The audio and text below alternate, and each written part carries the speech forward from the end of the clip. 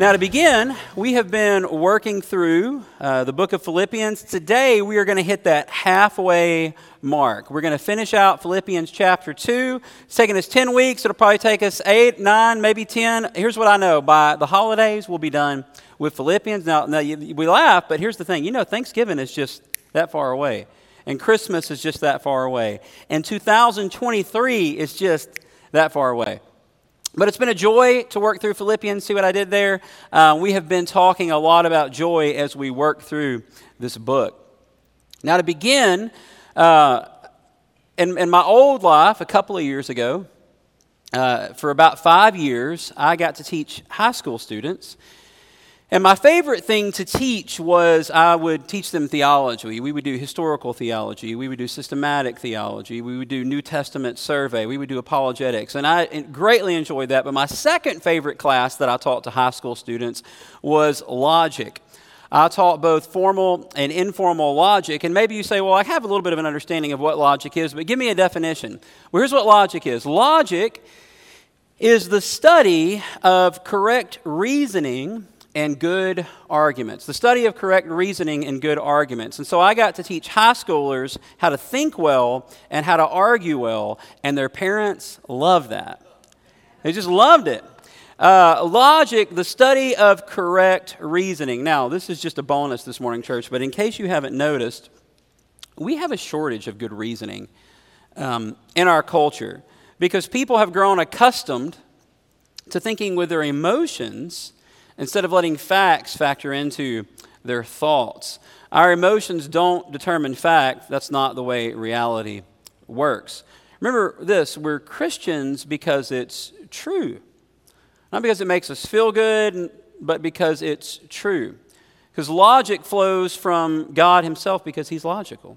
In fact, we think God's thoughts after him. His thinking is always correct. But however, I tell you all that to say this. In teaching logic, one of the sort of foundational things we would look at is definitions, because if you're going to think through something, you have to know what terms mean. And there are many, many different ways to define a term. I want to look at just a couple this morning. We'll use the example of man. There's a formal definition, which is a dictionary definition, so I'll give you Webster. He says, a man is an individual human, especially an adult male human. Easy enough. An informal definition is just that. It's a little more informal. And so I'm going to give you Plato's definition. He said this, that man is a featherless biped. In other words, man doesn't have feathers and he walks around on two legs. Now, that's not really all that helpful, is it?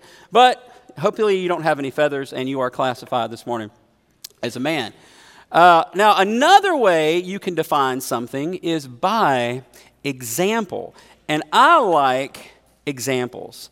So when we're defining man, I could point to a man and say, hey, that's a man, and you have an understanding. There's an example. I could point to our worship pastor, John Bickham, and say, there's a man, or as I like to call him, the man, and you get an idea of what a man is, because examples are helpful. When I'm learning something new, I like to learn oftentimes by example. I need you to show me, walk me through it, point to it. When my kids are learning, oftentimes they learn new words, and every now and then you get them, you don't use them exactly correct, and I'll say, that's not how that word works, and they'll say, well, give me an example of that in a sentence.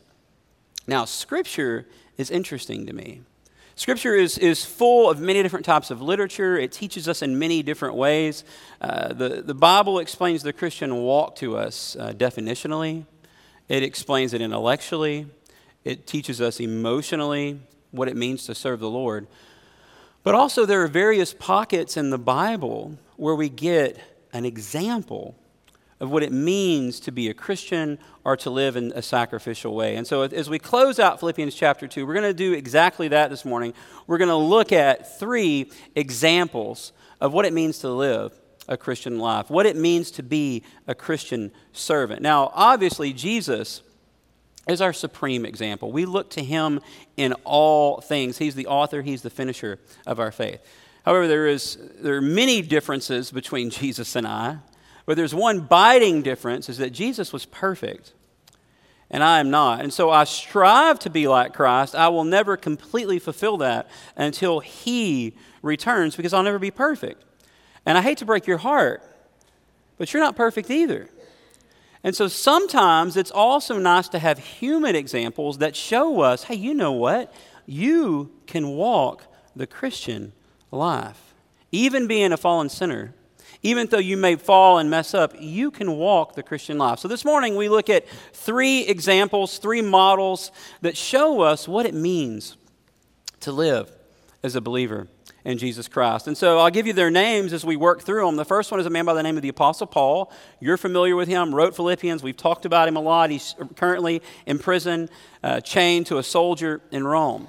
We're going to talk about Paul. We're going to talk about another younger man by the name of Timothy, who is also fairly well known. 2 books of the Bible named after Timothy, where Paul writes and instructs Timothy. And last, we're going to mention a fellow by the name of Epaphroditus. Isn't that fun to say? Everybody say Epaphroditus. Sometimes I'm just walking around and I'll just say it because it's fun. Epaphroditus. So this morning, let's jump into it. If you've got your Bibles, we're going to be in Philippians chapter 2. We're going to start off in verse 17. And we're going to see example number 1. We're probably going to spend the most time on this first example. So if you're looking at your watch and looking at your notes and thinking, how is he going to get through this? Know that we're going to spend more time on the Apostle Paul. So example 1, Apostle Paul, Philippians chapter 2, starting in verse 17. Let's read 17 and 18 together. Paul writes, even if I am to be poured out as a drink offering upon the sacrificial offering of your faith, I'm glad, there's those happy words again that Paul uses all through Philippians, I'm glad and I rejoice with you all. Then he says, likewise, you should also be glad and rejoice with me. So Paul says, if I am to be poured out as a drink offering, well, first let's ask this question. What is a drink offering? Because there's a little bit of a cultural gap here. You probably don't offer very many drink offerings. But Paul's audience, whether Jew or Gentile, would have understood. What would happen is when you went to offer a sacrifice to a god and you had the animal on the altar sacrificed, often what they would do is take honey or wine, and they would pour it on top of that sacrifice. And when it burned, it would release a sweet aroma, or sometimes they would pour it in front of the altar, and it signified this pleasing aroma going into the nostrils of a deity. And so Paul says, even if I am being poured out as a drink offering. Now what we see in Paul here, what he's referring to, is he knows this. He knows that his life is not his own. In fact, Scripture says that you were bought with a price. Now here Paul isn't wondering or anticipating his death in Rome because he's awaiting trial, but if you'll remember, we've looked at, Paul believed he was going to be released. So Paul's not referring to himself as a sacrificial drink offering being poured out by an impending death. No, what Paul is referring to is where he's living at in the moment, in prison, in Rome. He is being sacrificial. He is a living sacrifice as he waits, stands trial, chained to a soldier. Now, I hear people say things like this all the time. Well, I would die for Jesus. And that's great. It's huge. But the better question is will you live for him? You know, it's one thing to have aspirations to die. Paul saw his life and his death too, but ultimately he saw his life as the ultimate sacrifice. Oh, I die for Jesus. Awesome. Then what's stopping you from living for him and living a life of sacrifice in the moment? Paul would write elsewhere, Romans 12:1. He says, I appeal to you, therefore, brothers, by the mercies of God, to present your bodies as a living sacrifice. Christian, we're called to live lives of sacrifice now. Becoming a Christian is free. It doesn't cost you anything, for by grace are you saved through faith, not of works. Becoming a Christian is free. It is all by grace. Doesn't cost you at all. But being a Christian, being a disciple is incredibly, incredibly costly because we're called to take up our cross and to live lives of sacrifice. And sometimes we say, well, you know what, it's hard living sacrificially. And it is. Because you know what doesn't come naturally to me? It doesn't come natural to me to put me on the back burner and to put what God wants, what my wife wants, what my kids need, what my friends need, what the lost needs, all above and in front of me. It comes so much more natural for me to think about me in every situation first. But Paul says we are called. He says, I'm being poured out as a drink offering. The picture here is a sacrificial life. We're called to live lives of sacrifice. Well, that's difficult. Well, here's what I've learned. Everything is difficult. And you have to figure out which kind of difficult that you want to live with. So you can sacrifice yourself for Christ, or you can sacrifice yourself for the world. Both of those are difficult in different ways and will lead you to different places. You can live a moral life and miss out on some pleasures. That's difficult. You can lead an immoral life and reap what you sow. Both are choices, and both can be difficult. You can trust God in difficult circumstances. That's difficult. You can worry yourself into depression. That is also difficult. You can be faithful to church and have to say no to activities that go on Sundays, or you can choose to be, a 25%er and then wonder one day why your kids don't see the value in church. That is also difficult. Everything is difficult. We have to choose our difficult.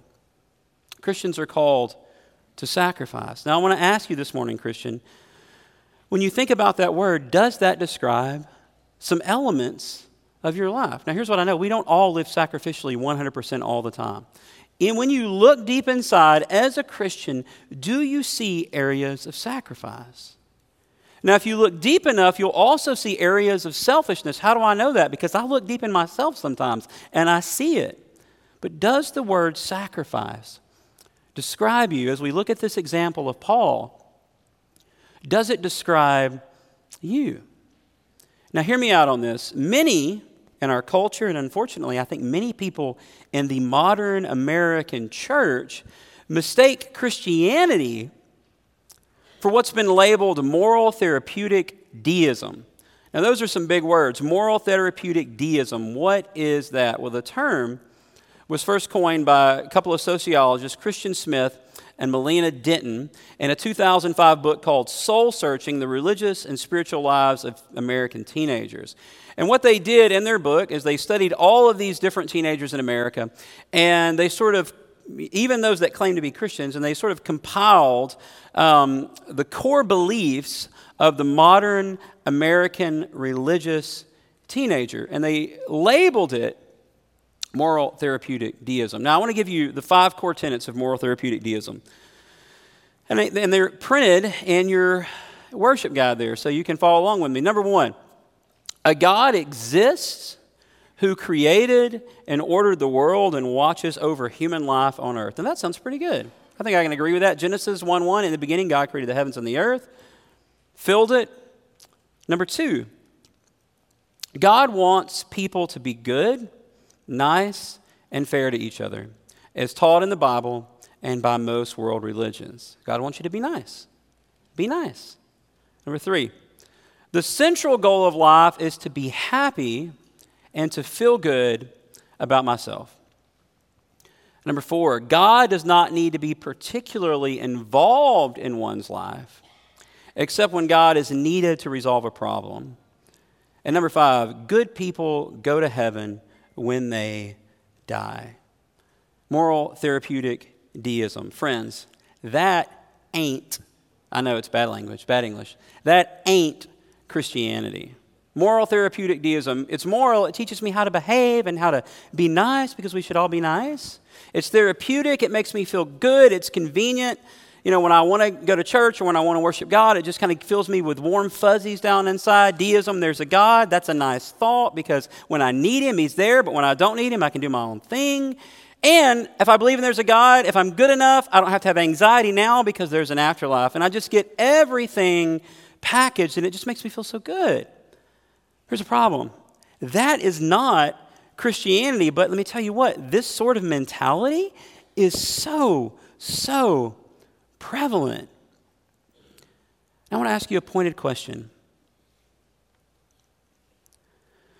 When I look at my life, where do I see sacrifice?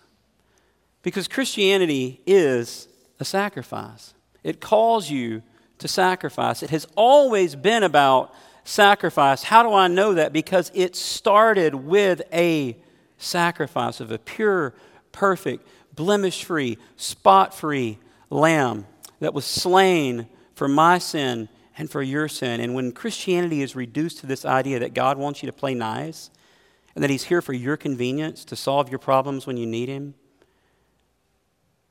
completely soils what Christ did for us on the cross. And so if I look in my life and I don't see any area of sacrifice, maybe I'm not a Christian, maybe I'm just a moral therapeutic deist, or maybe I simply need to repent. Paul says this in verse 17. He says, even if I'm to be poured out as a drink offering upon the sacrificial offering of your faith. Paul said, I'm being poured out in sacrifice, Philippian church, on top of your sacrifice, because the Philippian church was living sacrificially. They were amidst a pagan culture that was constantly persecuting them. And here is my thought. I don't know about you, but as an American Christian, I have had it pretty phenomenally easy. The worst thing that's happened to me as a Christian is a couple of people every now and then might call me a mean name. Big deal. But let me ask you this. If I am a Christian who is not living sacrificially now, what hope do I have when America becomes Rome? If I'm a Christian who's not living sacrificially now, what hope do I have when things get really difficult? Do you seek sacrifice in your life, Christian? When God asks you to do something, do you do it right away, all the way with a happy heart? Are you obedient? When God asks you to give of your time, of your finances, or to put his kingdom first, are you willing to do that? Do you make allowances in your day to spend with God and to invest in the things that are important because you have a very, very slim window of opportunity? Paul and the Philippian church model sacrificial living for us. Now let's go back to our text. Here we go, back to this theme. Verse 17. Even if I'm to be poured out as a drink offering upon the sacrificial offering of your faith. Now look what he says. I'm glad. I rejoice with you all. And he says, likewise, you too be glad and rejoice with me. This theme through Philippians of joy. Now this seems absurd to so many people that when you think about a Philippian church being persecuted, you think about Paul in prison awaiting to see if he's going to be executed. How do you have joy in those moments? To me, that seems absurd. And the world and even some Christians are only happy when circumstances are good. And we lean into, as we saw last week, griping and grumbling or being resentful when things are bad. But here is what God is increasingly teaching me. And we see this in the example of Apostle Paul. For believers, when we truly seek and serve the Lord, which will involve sacrifice, we will find joy because you were made to be in Christ. Augustine wrote this. He said, you've made us for yourself, O Lord, and our heart is restless until it rests in you. You've made us for yourself, O Lord, and our heart is restless until it finds rest in you. Here's what I know, friends.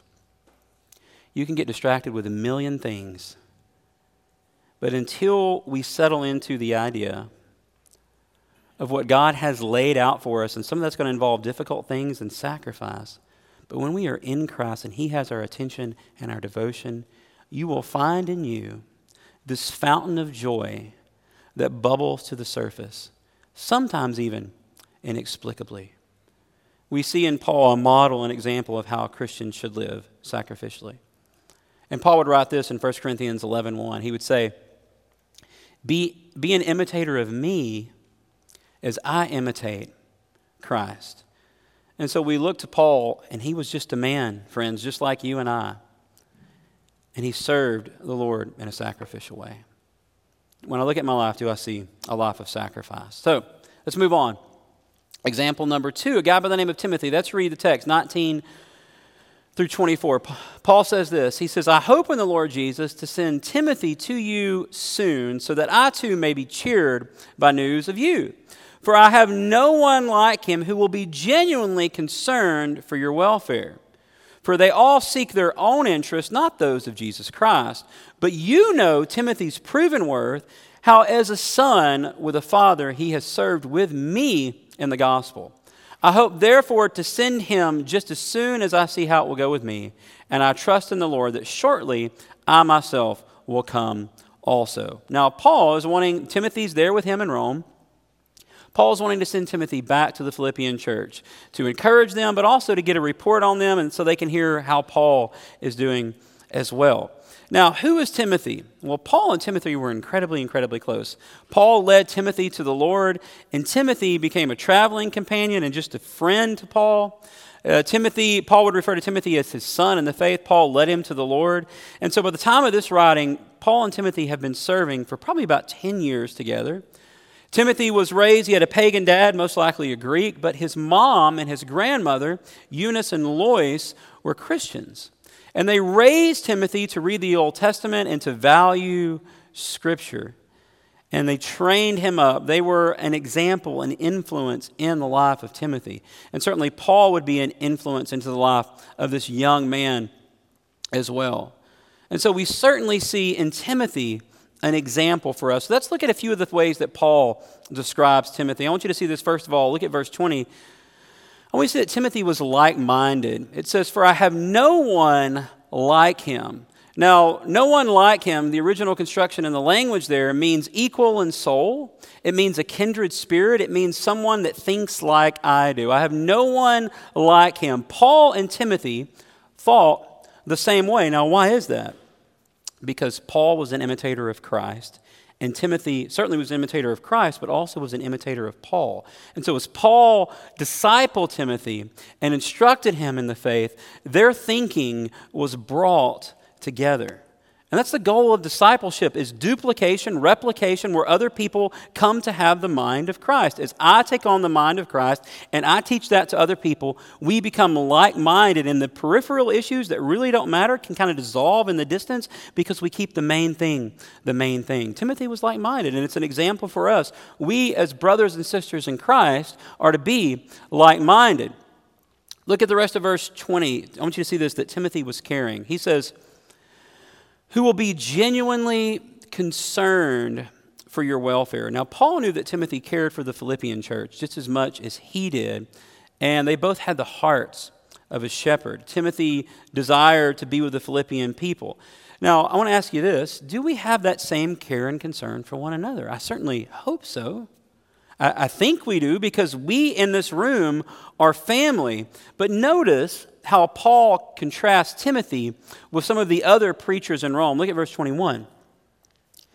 He says, "For they all seek their own interest, not those of Jesus Christ." Now, if you remember back to chapter 1, Paul describes some of the teachers in Rome as people that had selfish ambition. They were in it for themselves. And you know, there are still preachers today that their goal in life is to build an empire for themselves instead of advancing the kingdom of Christ. There are teachers and preachers that are, they will say what is popular instead of what is biblical. Again, that is serving their own interest. Let me tell you this, church. If a teacher or preacher or Sunday school teacher, it kind of rhymes, if they are affirming you instead of telling you the truth, they don't love you. If they're affirming you instead of telling you the truth, they don't love you. Now, why is that? Because they love themselves. Because it's so much easier to tell people what they want to hear, to tell people what is popular in our culture, because if you do that, people like you. It's amazing when you tell people what they want to hear that they like you. Happens all the time, doesn't it? But I want people to love me, so I want them to tell me the truth. And so there are men in my life that I say, you know what? Speak truth into my life anytime you want to, even if it makes me upset or angry. If you see a problem in me, I want to know, because that's difficult to do. But Timothy, that's who he was.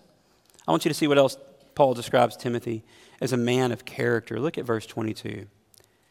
He said, "But you know Timothy's proven worth. Now, that term proven worth is often used of testing a metal's genuineness. It means he had exemplary character. Timothy had proven himself time and time and time again. Now, in the way things work with the Lord, you may be the most talented person in the United States, or maybe you're the most talented person in the world. But if you don't have character, if you don't have a heart that loves the Lord, if you do all the right things but do them for the wrong reason, it's a complete waste. Timothy had character. Paul says in verse 22, but you know Timothy's proven worth, character. He says, how as a son with a father, he has served with me in the gospel. Now, what else do we know about Timothy? Well, Paul describes him as a servant. Now, again, we're looking at Timothy because he provides an example for us. Timothy was a servant. Now, Paul isn't saying that Timothy served him, though Timothy did undoubtedly. Timothy was Paul's faithful companion, and I think Timothy related to Paul as a father. He served him like a father. However, what Paul's pointing out, if you'll notice, he says he has served not me, but served with me in the gospel. In other words, Timothy was a servant of Christ. And so we see in Timothy this example again. We saw it in Paul, we see it in Timothy, we'll also see it in Epaphroditus, that this idea of sacrifice. As we see Timothy as an example, do we see ourselves as servants? Or do we see ourselves as being served? He says, but you know Timothy's proven worth, how as a son with a father he has served with me in the gospel. We also know that Timothy was submissive and served and loved Paul as well, like a father and a son. But here's the amazing thing about Paul and Timothy. They weren't in competition. They both saw their mission as serving Christ. You know, I think God has room for all of us in his kingdom to be a part and to take on kingdom work.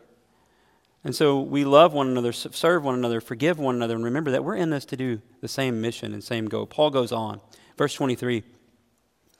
He says, I hope, therefore, to send him just as soon as I see how it goes with me. And I want you to see this, as we're going to wrap up in a moment. I want you to see that Timothy was available.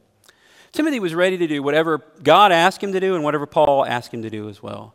Now, Timothy kind of put perhaps his ambitions and his desires on the sideline because he saw the importance of serving with Paul and for Christ. You know, one of the biggest aspects of being used by God is being willing to simply show up. And that's exactly what Timothy was. He was available. When God prompts us to share our faith, we show up. When God prompts us to show compassion, we show up. When God tells us to take a moment to do whatever he's calling us to do, we show up. You know, sometimes I'll do this. I have maybe you do it too, where I have my agenda set, I have my itinerary laid out for the day, and then somebody wants to get in the way of that. And I'm like, no, you're not what I'm supposed to be doing today. This is what I had planned to do. But sometimes what God does is he says, hey, we're flipping the script, and I've put this person in your path right now, and I just simply need you to show up and to remember that God sort of directs our days. Paul says in verse 24, and I trust in the Lord that shortly I myself will come also. Paul was planning to visit after his release. Now, Timothy wasn't a perfect man, neither was Paul. Timothy had his shortcomings. I think one of those shortcomings in Timothy's life was he was a little insecure about his age. He was intimidated by his youthfulness.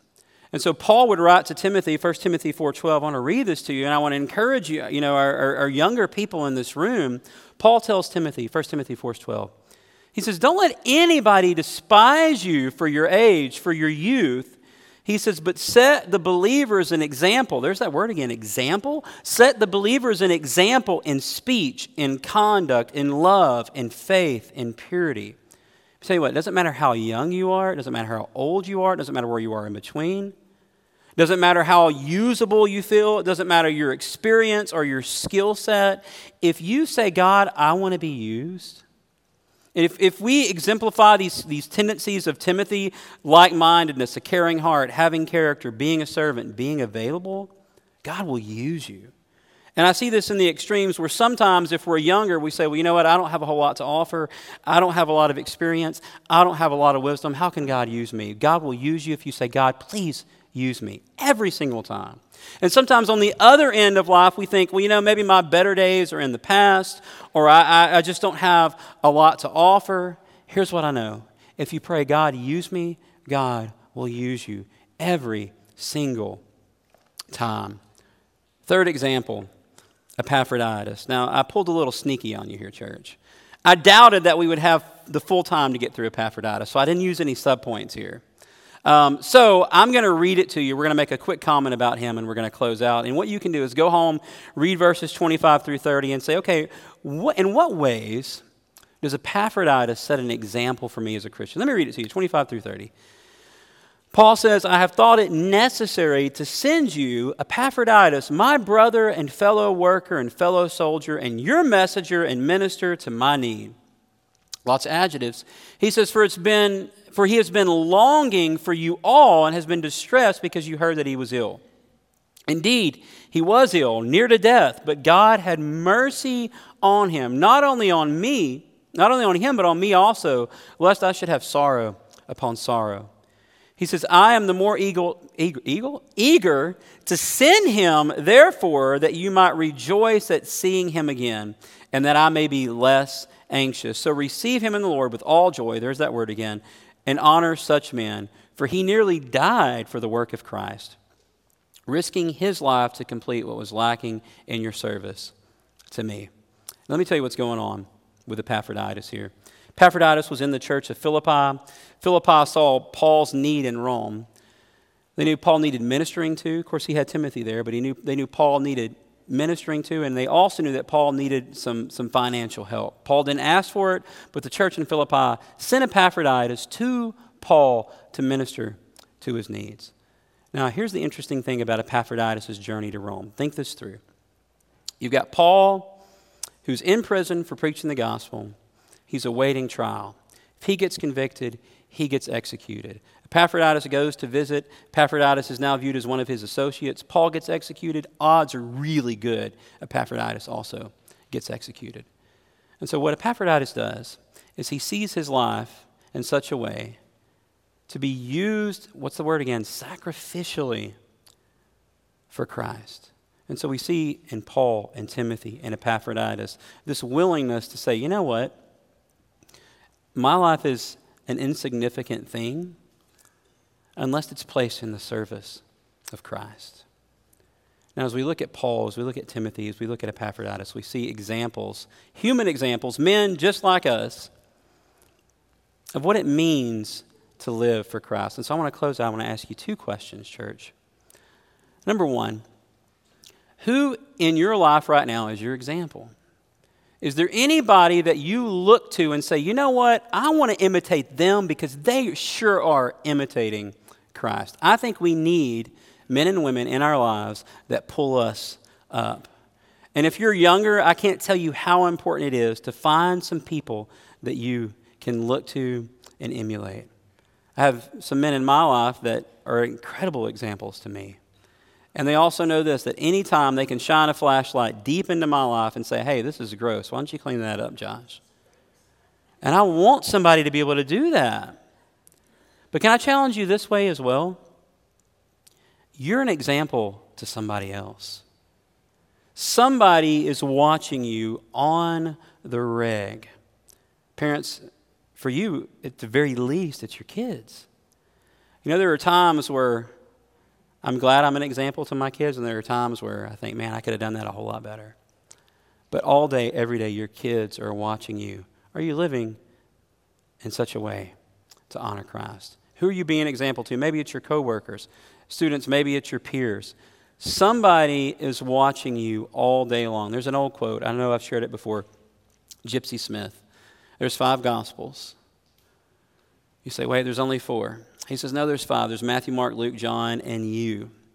There's a lot of people that will never read Matthew, Mark, Luke, and John. But on the daily, somebody is reading every verse of your life. Are you living as the example that you should be? Let's pray, church.